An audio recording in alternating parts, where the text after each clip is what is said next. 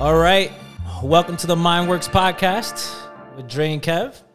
Today we're actually going to be talking about a beautiful documentary that was recently released on Netflix. It's the documentary name is called Stutz. It's actually written by Jonah Hill, and I believe, man, I keep messing this guy's name up, bro. Try it. Jaquan Phoenix. No, Hakeem Phoenix. Hakeem Phoenix is one of the producers, and Hakeem Phoenix actually produced a really good movie, I guess, before this one. That movie was called Come On, Come On. Great movie. Definitely gets into like the aspect of psychology and talks about a family that was affected by a father who has bipolar disorder. So very great movie. And there was actually a interesting, I guess, like scene where he reads like a story book to the kid.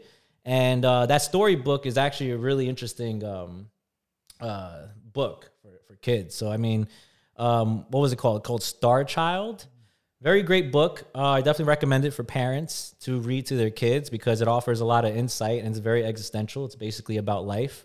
And I'll definitely try to recommend holding back tears when reading that book because it's really deep. Matter of fact, let's play a little clip of that that scene where he's reading the book to the kid.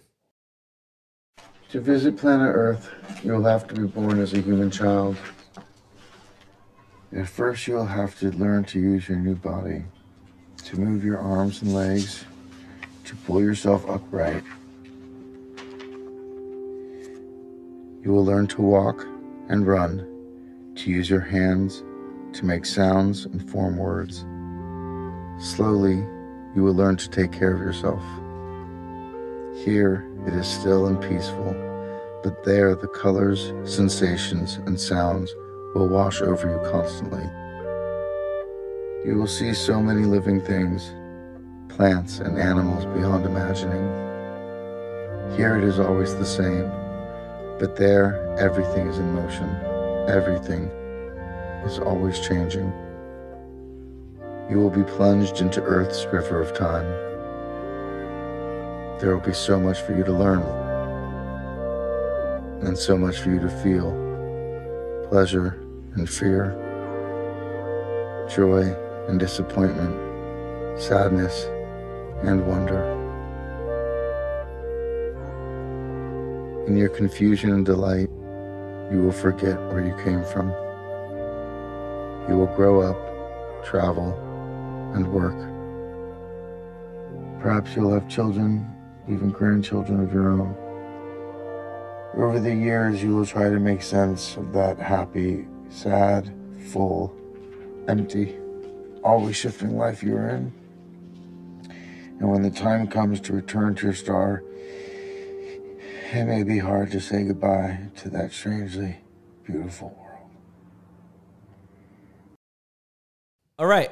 So, as you saw, that scene was very touching. It was very emotionally impacting. I really enjoyed that scene. It really was a touching scene, and I think it meant a lot in terms of life in general.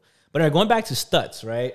So Stutz is actually a really interesting documentary because it's about a therapist and his client, who was Jonah Hill, and they talk about his sort of work and his tools to help people manage their anxieties and depression.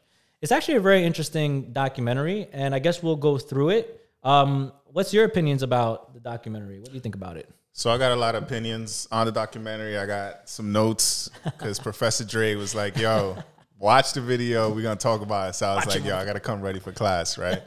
I have a lot of opinions about the context, the process, everything. But overall, I love it. Overall, I think it's a W for the mental health field. I think it's a W for the psychology field. I think it's a W for men's mental health because Jonah Hill is a man and also he has a male therapist.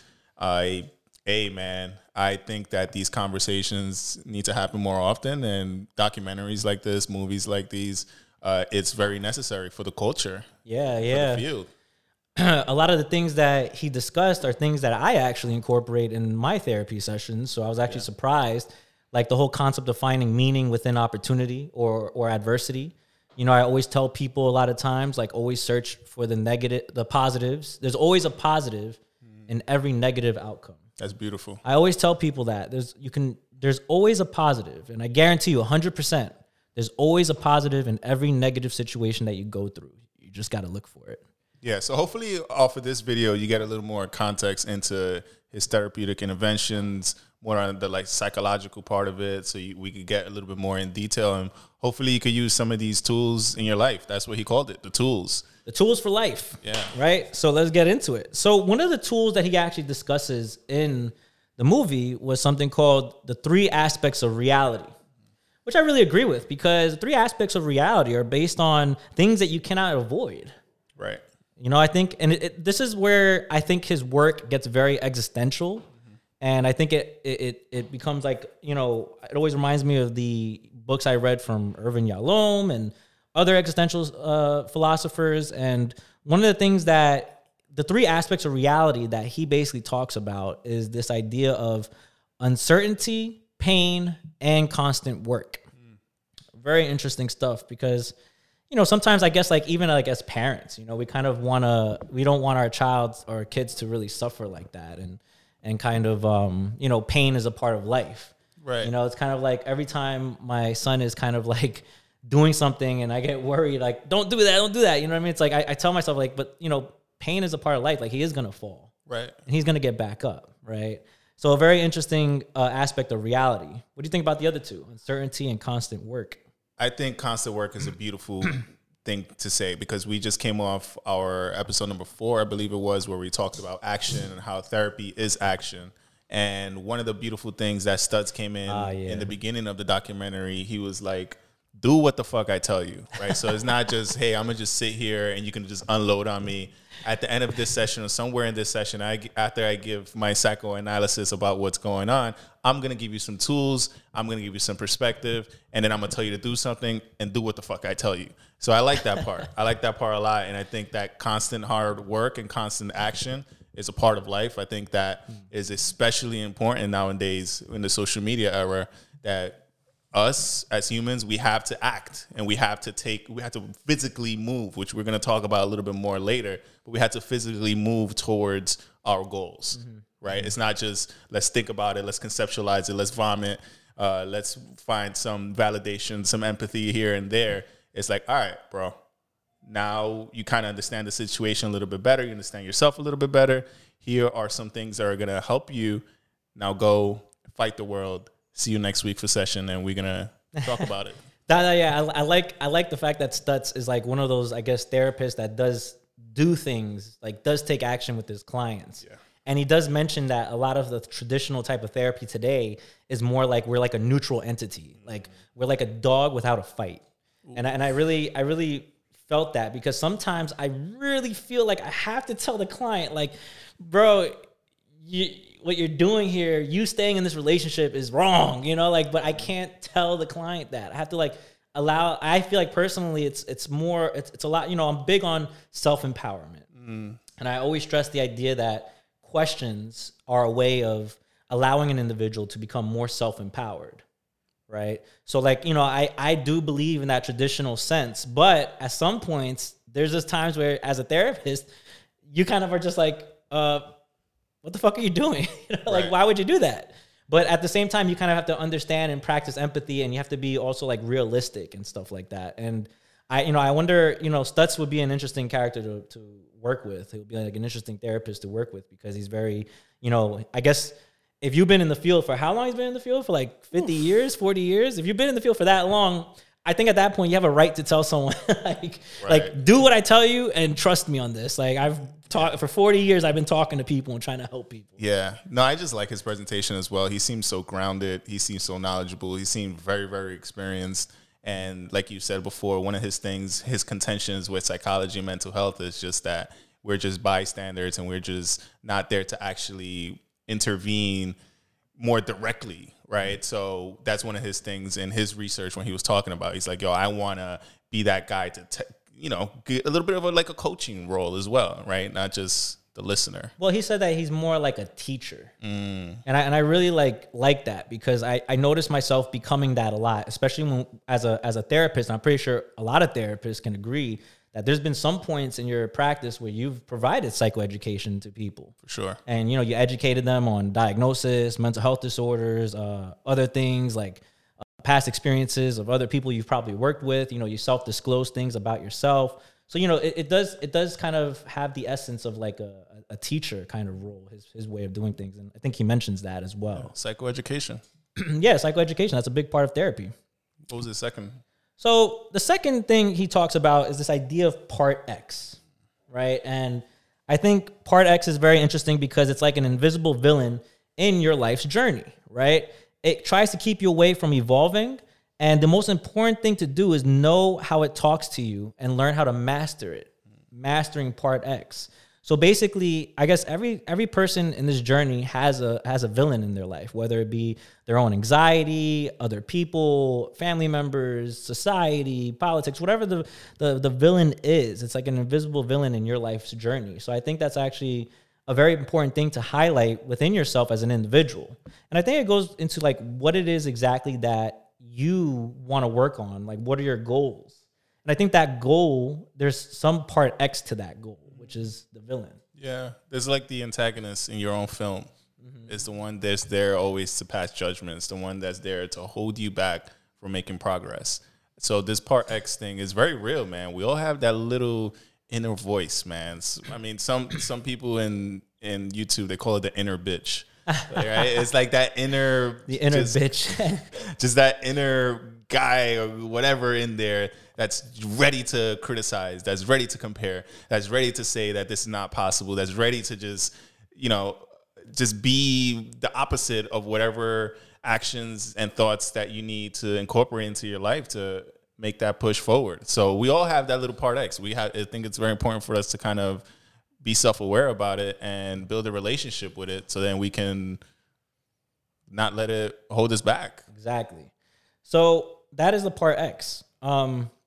The next thing he talks about is this idea of the life force. And he says, imagine a pyramid, right? At the bottom is your relationship with your body, right? And then he goes into people. And at the top is you. Now, I really like this sort of concept because I notice it being something of real importance within the therapy work with people. You know, a lot of times, every client I have, I always ask them about like, what are you doing? Do you exercise at all? You know, and that's like a big thing. And I've noticed it, you know, personally speaking, people who do exercise tend to manage their anxieties and their depression a little bit more effectively. I think like better with the handling of the depression rather than the anxiety, because I still think people that work out tend to have a lot of anxiety as well. Sure. But I think exercise is, I personally feel like it's better for depression than anxiety. Right. But I don't know. Everyone's different. But I just noticed that because I was thinking about it the other day, especially when I was watching this film. Excuse me. I thought about my clients, and I noticed that the ones that suffer from anxiety are the ones that actually do go to the gym a lot. You know, and like, you know, still like, okay, so if you're going to the gym, why is your anxiety not really alleviated to a certain degree? Yeah. Like, I mean, it can help. I think it helps more with like depression and feeling good and feeling in a better mood. But anxiety is anxiety. It's a little different, you know, which is interesting to point out. But I still think exercise is important regardless. Yeah. I mean, I think it goes a little bit beyond what we think because I'm in the same boat. Like, I think research shows that that's the one tool that you can instantly use that's at your disposal that's going to help you with some of these symptoms that, you know, are occurring in your life. So exercise, your body is your number one thing that you have control over. You might not have control of your job at the time or your living situation or your partners at the time, but you have control of your body. And it starts there. It starts with moving your body. And, you know, again, I always go back to social media, but it's not even about looking good for the IG. Like, it's about feeling good for the D. Right? Like the inside, the actual you. Like, you want to have your body and blood circulating, your vessels, your brain nourished and everything kind of flowing, and you're not just sedentary. We're not created to be sedentary beings. You said for the D? The D. No, the THEE. That too, maybe. You know, that helps with that as well. Right? No, that's true. That's true. Gives you more stamina, more blood flow. More vigor. You know? More tiger, whatever you want to call it. It's that too as well. Yeah. So that's an important part. So that's on the bottom of the pyramid. And this pyramid idea, once again, comes from like that Abraham Maslow's hierarchy of needs type of thing, right? Like how basically the hierarchy of needs of self-actualization is at the top.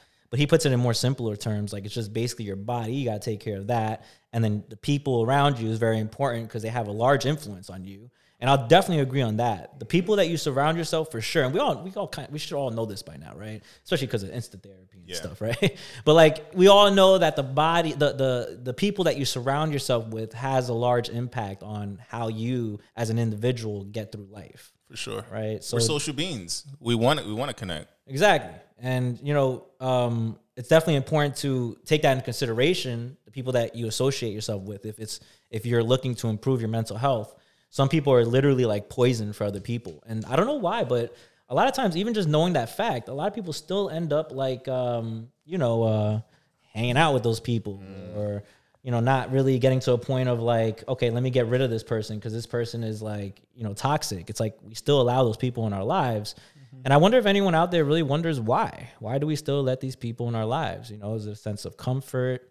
Is it a sense of just feeling like welcomed by that person or whatever the case may be? It's just interesting how we still, stay with people that are toxic for us. Yeah, I think it's part also attachment styles, which could be a whole other episode on its own. But attachment style has a big thing to do with it. So yeah, body, other people to build social connections, and then yourself.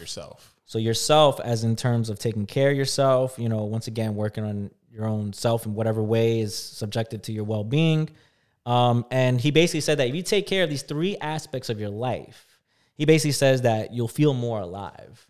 So that's an interesting thing as well. Yeah. Again, his version of Maslow's hierarchy of needs. Yeah, basically. It's kind of like that, What are the juice he has in there? The juice.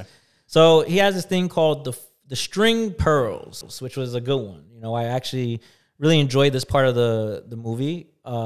He basically talks about, imagine a pearl string, and I think he actually like draws it visually. That's another thing about Stutz. He has a very visual way of therapy. Like he doodles on these cards, I guess between people's sessions or maybe at the end of every session with someone, he draws a certain thing that they talked about and discussed and visualizes it and says that this is a way of communication with others because it's not using words, it's using more like visual learning and stuff like that. And I think that's actually pretty cool. Yeah, his drawings were actually pretty dope. He put in a little index card and he would just like sketch out his ideas and it'll give you, like you said, a more visual compensation of what he's talking about. Yeah. Basically, he said that each pearl is an action that you do.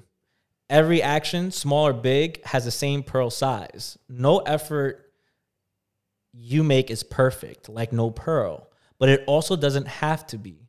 Just do it. Life is about putting the next pearl on the string, right? Yeah. So also part of the pearls that he was talking about was the turd inside the pearl. Like not each pearl is going to be perfect. And it's going to have a little turd, which is going to be like the imperfections of each action. So it's very important to just keep stringing along the next pearl instead of thinking about the turds and the things that maybe didn't go to your perfection. Again, this is just going back to action. Yeah. Yeah, I like the string of pearls. It's action-oriented. Everything that's action-oriented, I'm about it, man. Nah, yeah, for sure. So, another thing that he talks about within the documentary is this idea of the shadow. Now, this was actually a really good one. I really love this one. Yeah. I feel like the shadow gets very like, almost like psychoanalytic. Yeah, 100%. So basically, what he says is that the shadow is a part of you that you're ashamed of, right? And avoiding it costs you energy. And I really agree with this one because I feel like a lot of people, it's not even just like the shadow itself, the part that you're ashamed of, but I also feel like this goes into the whole topic of resentment. Oof. So a lot of times when I work with people, a lot of people always have this issue with forgiving another person for being done wrong by them. Now, mind you, I understand every situation is different, but at the end of the day, if you constantly hold on to that resentment with other people, it's basically going to be like poison to yourself. A very interesting book. It was The Gift of Therapy, The Gift of Forgiveness. Oh, okay. Or something like that. The Gift of Forgiveness. Yeah. It was written by Catherine Schwarzenegger. You know, Schwarzenegger. Arnold Schwarzenegger's daughter. Yeah, get to the chopper. Why? It's a pretty good impression. Yeah. Shout out to Arnold too, man. He's a monster. Yeah, shout out to Arnold, man. Shout out to Arnold. I didn't know he had a daughter, and I didn't know she wrote. She's a social books. worker. Oh, interesting. Yeah, supposedly she's a social worker. But yeah, my man Arnold. Yeah. Why? Anyway, but yeah, so his daughter wrote this book called The Gift of Forgiveness. I think that's what it's called, but you know, something about forgiveness. And basically in each chapter, she talks about a different story that somebody went through, like a really horrific story that like happened. Like I think one of them was like based on like a drunk driver killing her son or daughter or whatever. Not Catherine, but another person's son or daughter. And how that person was really, you know, just on top of the grief. It wasn't even just all about the grief. It was also about the idea that this person actually like resented the individual that killed the daughters, as if she could never let that go. And it was eating her alive for like really long, like a lot of years. Wow. And, you know, I guess Catherine working with her kind of like helped her realize the power of forgiveness. Like, you know, like if you allow yourself to forgive that person, not because to forgive them for what they've done, but more so to forgive them for your own self and your own well-being, that is the power of forgiveness. You won't feel that resentment. You won't feel that poison really inside yourself. It will actually like clear that out. And I do really, you know, I always bring it to like this metaphor. You know, the metaphor is like, you know, the idea, the typical saying, like, are you the type of individual to burn bridges? You know, like, wow. So I incorporated a lot into that metaphor when I work with people. You know, I always tell people like, yo, look, you're cutting bridges, you're burning bridges with that person, you're burning bridges with this person, you're burning bridges with that person. When I look at you and I see your city, it's all up in smoke. And that smoke, I can even almost like feel it. And yeah, you know what I mean? It's deep. And I always tell people like, you know, I mean, I process that with people, like that idea, and, you know, we work through it. But me personally, like, I'm not the type to burn bridges. I'm the type more to decorate the bridges. Why is that? Or like if I'm setting boundaries, I'll charge a higher toll on each bridge rather than burn it. The reason for that is because I don't want my city to be up in smoke. Right. You know, and that city is part of me. That city is part of my life. Right. So like, you know, I always kind of use that metaphor with people when I work with them. And, you know, a lot of people actually think about it and reflect on it. And it's actually pretty powerful. Yeah. One additional thing just to add on to the shadow, which I also think shadow work is very important. Mm-hmm. And he says, find it and talk to it. Mm-hmm. And kind of having that dialogue, that internal dialogue is going to be very important in the process. And again, he's very psychotherapeutic, which I enjoy very much because it's like, let's go back a little bit, let's explore, let's heal, let's transcend into a new space, into a new place. So find that shadow, talk to it. We gotta reanalyze, man. We gotta see what's gonna work best here, because apparently that shadow is not working too well in somebody's life, and it's time to kind of rebuild. Yeah, that shadow work is, definitely. Like, I like the part where he was like telling Jonah Hill to like envision that shadow, like envision it, right? And then think of all the things that you love in life. Take all those things that you love and just focus that energy towards your shadow. And love is a different one. Yeah. I was doing that when he was doing it in the movie, and I was just like thinking of like the side of myself that I'm ashamed of. And like I started like piling up all those feelings of love that I got from like my mom, my partner, my friends, my family, and I just like try to like build up all that feeling of love energy, and I just try to like, you know, on some Goku shit, just go Kamehameha. And like it just felt really good. Yeah. I mean, for you, I guess you're such an expert in it, and also you going through your own therapy, that something like that you can do pretty instant. Yeah, I guess. Yeah. That's work that is Yeah. very valuable, man. Yeah. Just by you saying that, I could feel it. You know what Yeah, I'm saying? it Like was how like- valuable. It was like, it you know, is. piling up that Yeah. love energy, and it was like on some like Dragon Ball Z shit. Yeah, Like, I just Super Saiyan that Super hoe. Saiyan that. And like just, but then like it's love though. So it's not like I was like trying to like harm it. I was just like passing all this energy of love into it and just like accepting that part of myself and loving that part of myself. And that gives you more confidence. It was actually a really good exercise.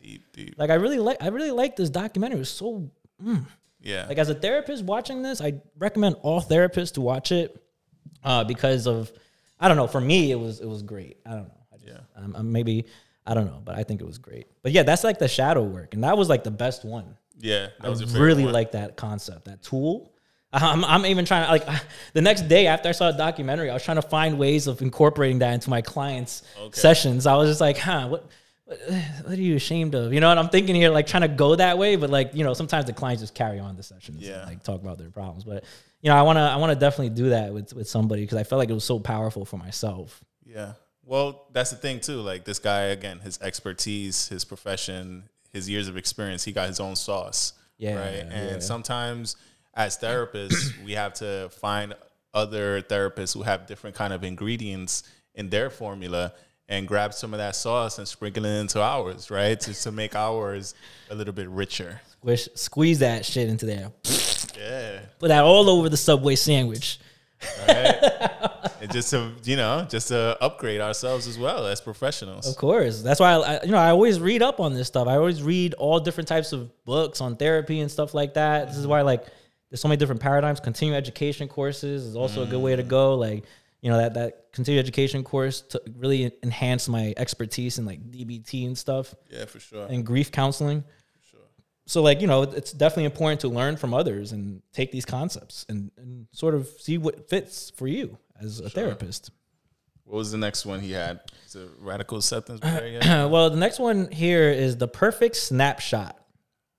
So the mind's image of a picture perfect life experience, perfect house, perfect spouse, perfect work, etc. This is what he calls the illusion that once you get it, life is perfect. It has no depth or movement and doesn't exist either. Remember, go back to the three aspects of reality, right? It's constant hard work, uncertainty, and pain.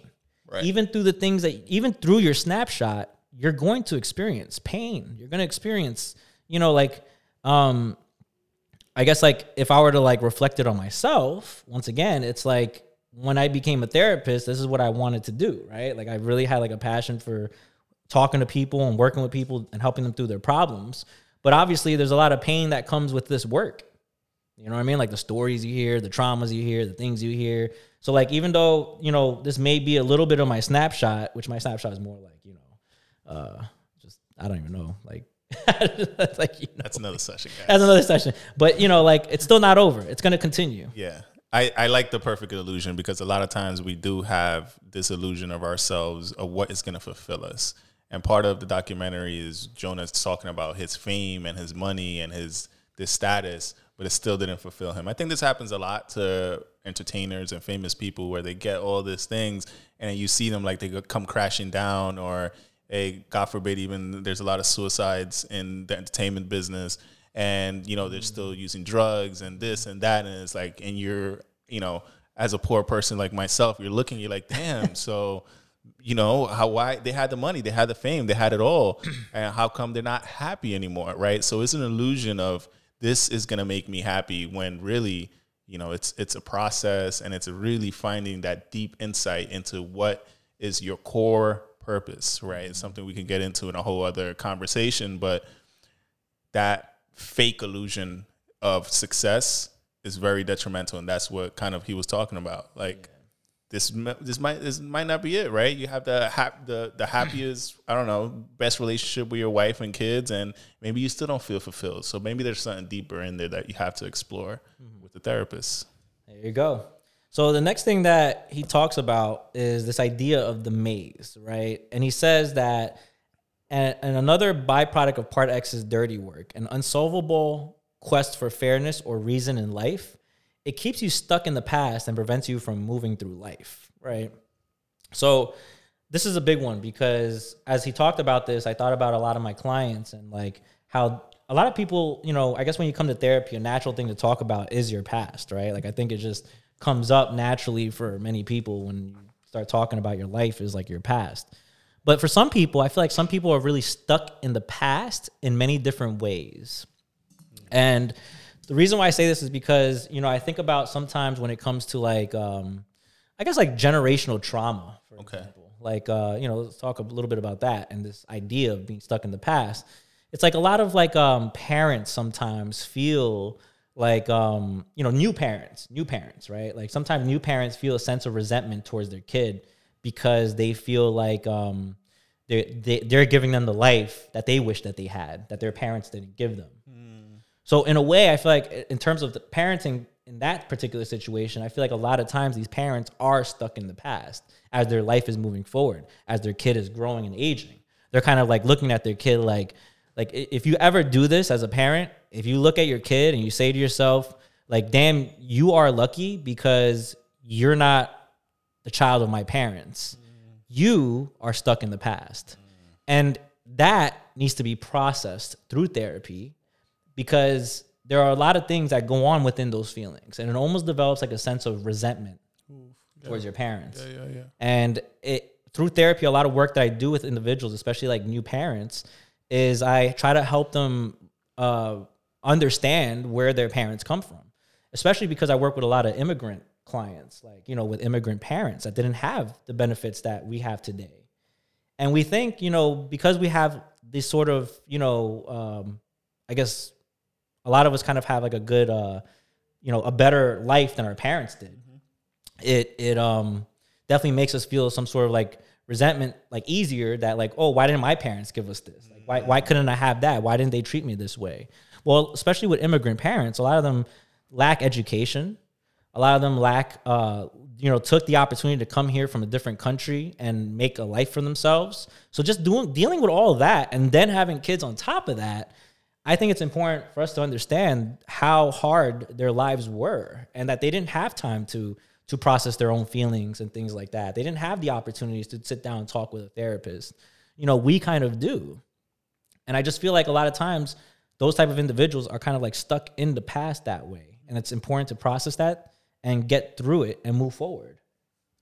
Hey, I feel like we have a whole session on intergenerational trauma and parenting and partnership in that sense. You know, I think it's so important, like you said, especially immigrants and, you know, that's so many layers to it. But part of the maze that he talks about is that the maze is a product of part X. Part X is the one in there getting you all confused in the maze and not allowing you to take the path that's going to lead you towards purpose. It's going to have you doubt, go the other way, get spun around, go backwards, you know, maybe not even move inside the maze as well, right? And he also mentions that mazes usually involves other people. Again, has to do with the triangle of your connection with other people and how your connections are leading you towards your purpose. So I think the maze is actually an awesome example of just life, getting through life and navigating it and finding different people inside this maze who are telling you to do this or do that, and you making your own judgments of what path to take next when, you know, and not knowing exactly where the next route is going to take you, right? Like having some sort of intrinsic kind of, I don't know, push or knowledge or insight or self-awareness to kind of continue to push forward into purpose. Big thing, purpose. What else we got in there in the cells? Yeah, so we got a lot of other things. So basically, you know, the active love thing is what we already talked about with like the building up of that energy and kind of like passing it on to like a negative situation or person, right? I think, you know, I've always been always big on love, right? I don't know. Yeah. I'm just always all about like love rather than hate. That's just how I am naturally as an individual. For sure. But I know everyone's kind of different. I know some people, it's harder for people to like love because of their life circumstances. Maybe they didn't have that growing up in a particular healthy way. So, you know, it's like an interesting thing to really like discuss is that idea of love, energy. Yeah, I think it's a big part. Mm-hmm. In my household growing up, we weren't allowed to use the word hate. So, you know, it was, and now that I'm older, I see the value in that. Mm-hmm. and how important it is to just kind of have perspective towards things, even things that are detrimental or seem detrimental or suffering or pain, and finding the love in there. And I think that was actually one of his later concepts that he talked about in the movie as well. But yeah, all we need is love, man. Shit. What is love? Or is that how that Bob Marley song goes? Yeah. I'm not gonna sing. Yeah. Anyway, so so the next thing he talks about, which is another important concept, and this idea actually of radical acceptance, right? So radical acceptance is an antidote to judging yourself, others, or what could happen in your future. Not approval, just accepting parts of yourself that exist. Radical acceptance is actually a therapeutic tool used and found primarily in DBT. DBT, once again, is dialectical behavioral therapy. DBT has its roots in helping people that suffer from borderline personality disorder. And DBT is a very excruciating therapeutic process. Like you literally have to do the individual counseling, you have to do the group counseling. Your therapist, your therapist is on call. Mm-hmm. And this is why like DBT therapists charge a lot of money, because it's like a huge process. It's not easy, and it's a lot of tedious work. Because people with borderline personality disorder are, they have a lot of emotional instability. So they're constantly going through ups and downs in life. And, it can be very hard for them to manage life because of that reason. So therefore, dialectical behavioral therapy serves as some sort of like, therapeutic intervention that helps with that type of stuff. And radical acceptance is one of the biggest things within dialectical behavioral therapy. And so talking about radical acceptance, when I tell clients about that, they kind of like think like, so you're telling me just to accept everything as it is. I guess to a certain point, yeah.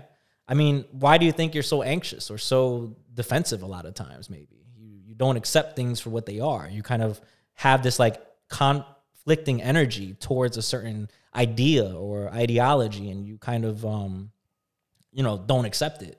And that causes a little bit more stress and anxiety. And sometimes in life, it can be very helpful, I guess emotionally speaking, to gain some form of acceptance in things that happen.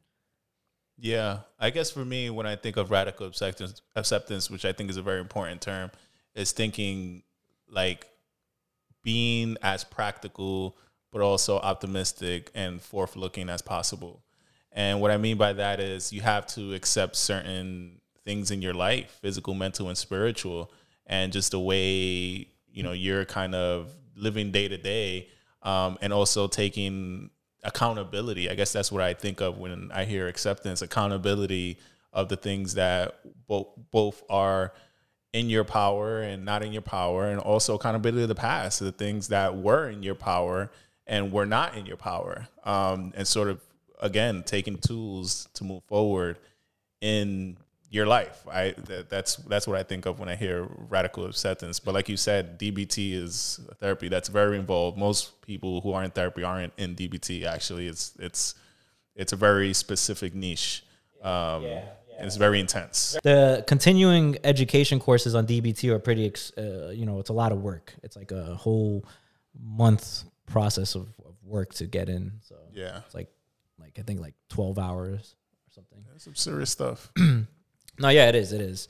But yeah, so that's radical acceptance, which is important. And then another thing they talk about, and they kind of go into a little bit of like grief. And I guess the reason why they go into the grief part is because I guess Jonah Hill's brother passed away, unfortunately. And obviously Jonah Hill was grieving, and so they talked a little bit about grief, and they talked about loss processing.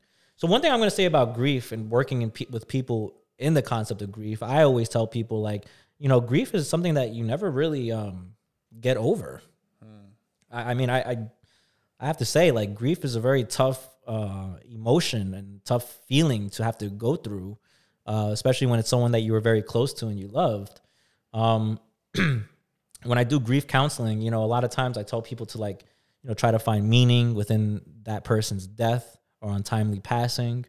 I try to tell people just look for symbols, look for meaning in things, whether it's like numbers or situations, you got to emphasize on those meaningful experiences and incorporate it into, your grief kind of. And I think that's a very powerful thing, is to make meaning out of this, very negative situation. Yeah.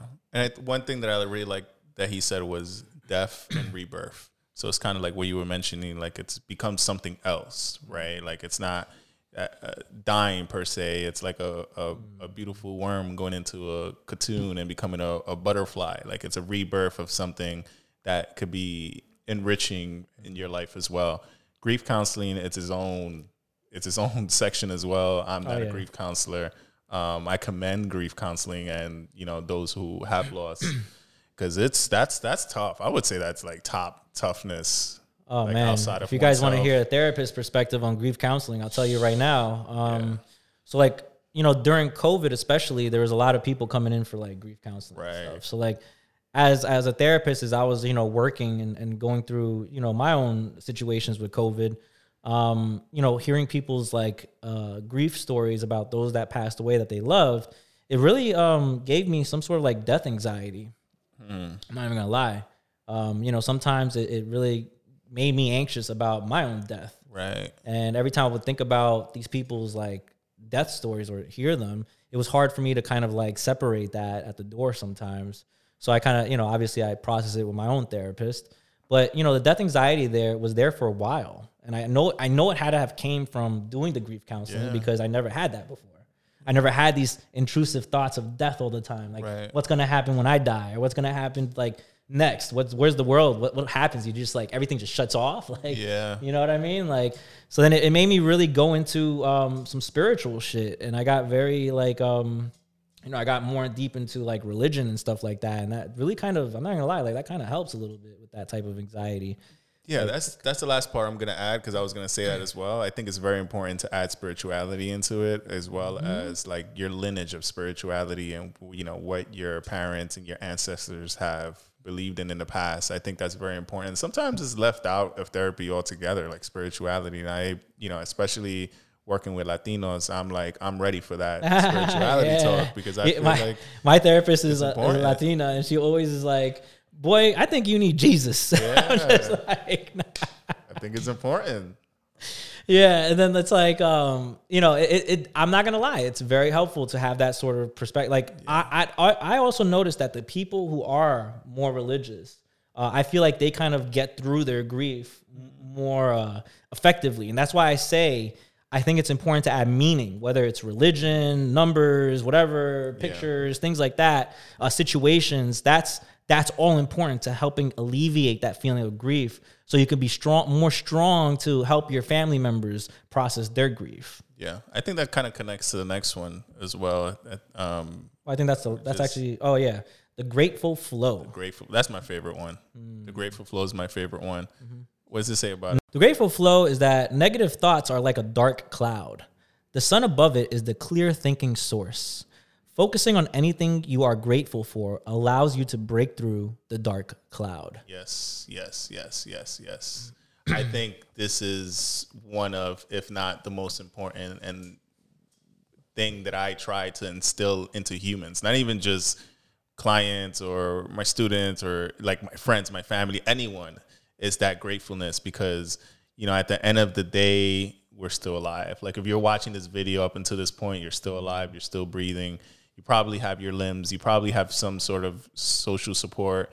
You probably have food in your table. And I think that me personally in my life, when I've seen the wall and felt the bottom, it was the gratefulness. It was the appreciating the presence, appreciating the last breath, because I'm still here and I'm still kicking ass. So I think gratefulness is such an important part of life, and being able to have that perspective of, hey, I'm grateful to even have a second opportunity, even though I messed up now. I'm grateful that, hey, at the end of the day, when I wake up, I say I'm winning already. I woke up, man. I could have died overnight. You know what I'm saying? Like I am eternally grateful from the moment I wake up to the moment I go to sleep, because I'm on borrowed time, man. I don't know when is the end. So it's like whenever I see things, too negative, or I'm not hopeful, or I'm anxious, or I'm feeling down, it's like I start thinking about those things in my life that I'm eternally grateful for, and it helps. It helps a lot.